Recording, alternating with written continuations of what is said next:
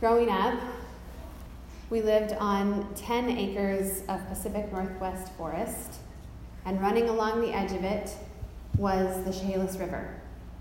My brother and I spent hours playing and swimming there as children. We would run down the steep access road in flip-flops and somehow not break our necks, and then fling our towels up into the trees so that our kleptomaniac dog Sugar wouldn't steal them and bury them somewhere in the woods. And then we would splash and swim and catch little newts for hours. The road down to the river was often trod by children playing, and it was big enough that you could actually drive a four-wheel drive down. So my dad would bring the mower down there and mow the lawn right next to the river and set it up for games and picnics for friends and folk from the church. Have so many fantastic memories of swimming and playing in that little swath of the Chehalis. In the winter, it would swell enough for fishing boats, but in the summer, it was less than 2 feet all the way across with a couple of deep pits that we would swim in and play in. The Chehalis and the woods that surrounded it were central to our childhood. A couple of months ago, when my sister and my mother and I visited our old home, the new owners asked us about the road to the river. The new owners are staff at a local church, and one of their congregants is a childhood friend of mine, and so when she heard that they bought our old house, she said, "Have you played at the river?" And they said, "Well, how do you get there?" And she said, "Well, there's this road. You just need to find the road to go down to the river." But try as they might, they couldn't find the road.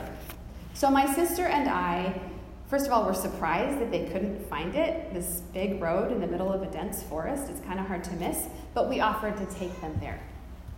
And as we walked the familiar route that our muscles remembered, we got to the very top of the road, and there was no road.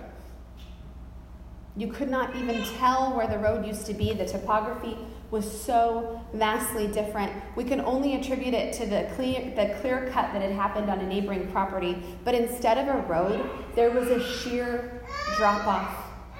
No sign of it. I walked, ran, and drove that road hundreds of times, and I was flabbergasted that it was gone.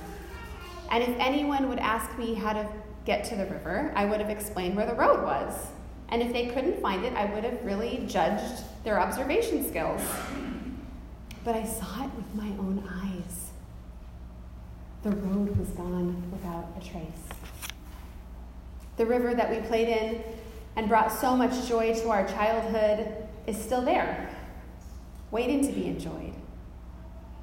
But the old road is gone, so the new owners are going to have to find a new way down. All of our texts this morning point to finding a new way. The Malachi text encouraged the community to be transformed by the fire of God so that they might be raised up for a new day in God. The church at Philippi was encouraged to use discernment to determine the right course of action in the Spirit of God. And John the Baptist shouted into the chaos of the wilderness that there is a new thing coming. And the topographical maps of religion needed to be tossed aside so that you could catch the stream of the Holy Spirit through the wilderness and watch as new life came to dead places. Valleys made low, valleys made high, mountains made low. Christianity is not a formula or a map or a how-to. I wish it were. It would be such a relief if we could simply do 10 nice things per day, pray before every meal, and go to church most Sundays because, the Seahawks, and have that be Christianity. That would be fantastic. So finite, so attainable, so straightforward. But our faith journey is not like that. Our faith journey is different based on each different, unique person, each different, unique moment. Our God is so incredibly creative that every snowflake is different.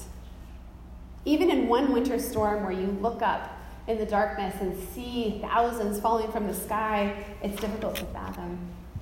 But scientists confirm that it is incredibly unlikely for two snowflakes to be exactly the same.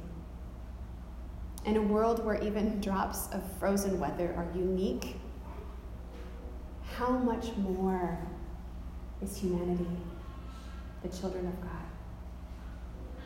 Each of us is so wonderfully and beautifully made, and the same in some ways and different in others, and each of us with our DNA, circumstances, habits, and families are unique and unparalleled. Having a one-size-fits-all faith would be impossible, improbable, and frankly wouldn't work. Even the ways that once worked for the same people are different now because we change constantly, even from yesterday, last year, decades past. The road to the river from my childhood home only exists in memories. It does no good to help people enjoy the river today. It's gone. Telling people the way to find it will only confuse and frustrate them. They have to trek and find a new way to get to that destination, charting a different course and curating a different way for them to experience that beautiful swath of the Chehalis. In like manner, there is no exact roadmap in the Christian life. Siri or Alexa cannot tell us to turn right at 300 feet or exactly how to make or do this life. We are left to discern the leading of God in the moment and rely on our faith, experience, and God's grace to guide us in the direction we should go, moving in the flow of the Holy Spirit in streams of life where there was nothing but death before.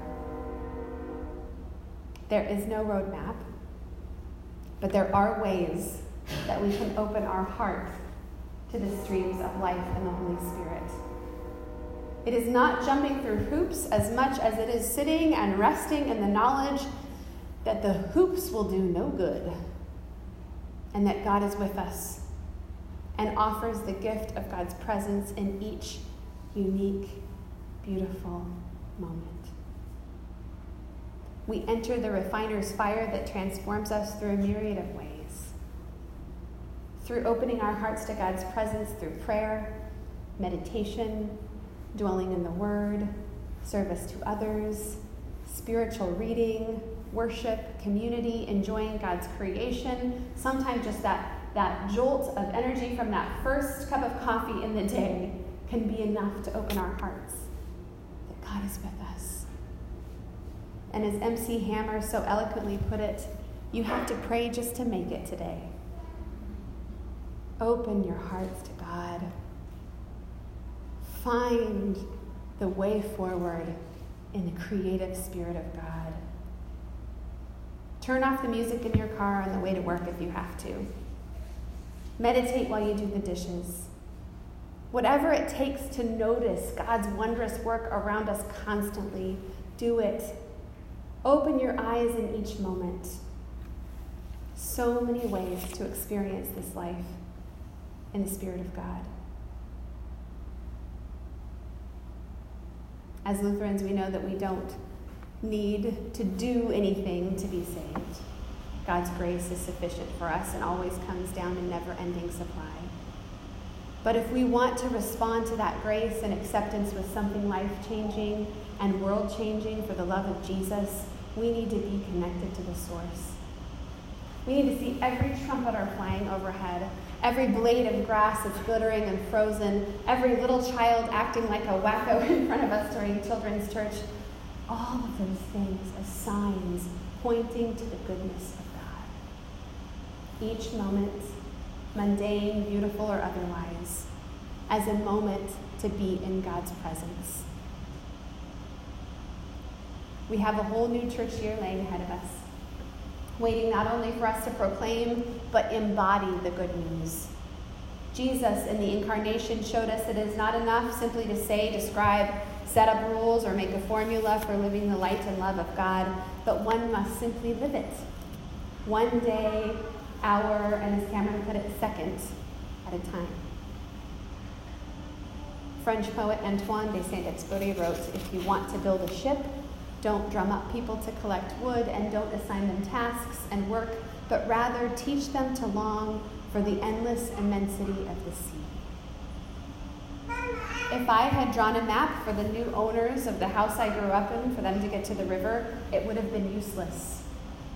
But to tell them of the beauty of the river, the water that teems with life, and the joy that can be found there, it can inspire them to find their own way down. Each of you have been given a unique, wild, and wonderful life, and have been formed out of stardust to live it. Open your hearts to God in each moment and experience God's gift. Inspire others to do the same. Amen. Let's stand and sing together, "Come Thou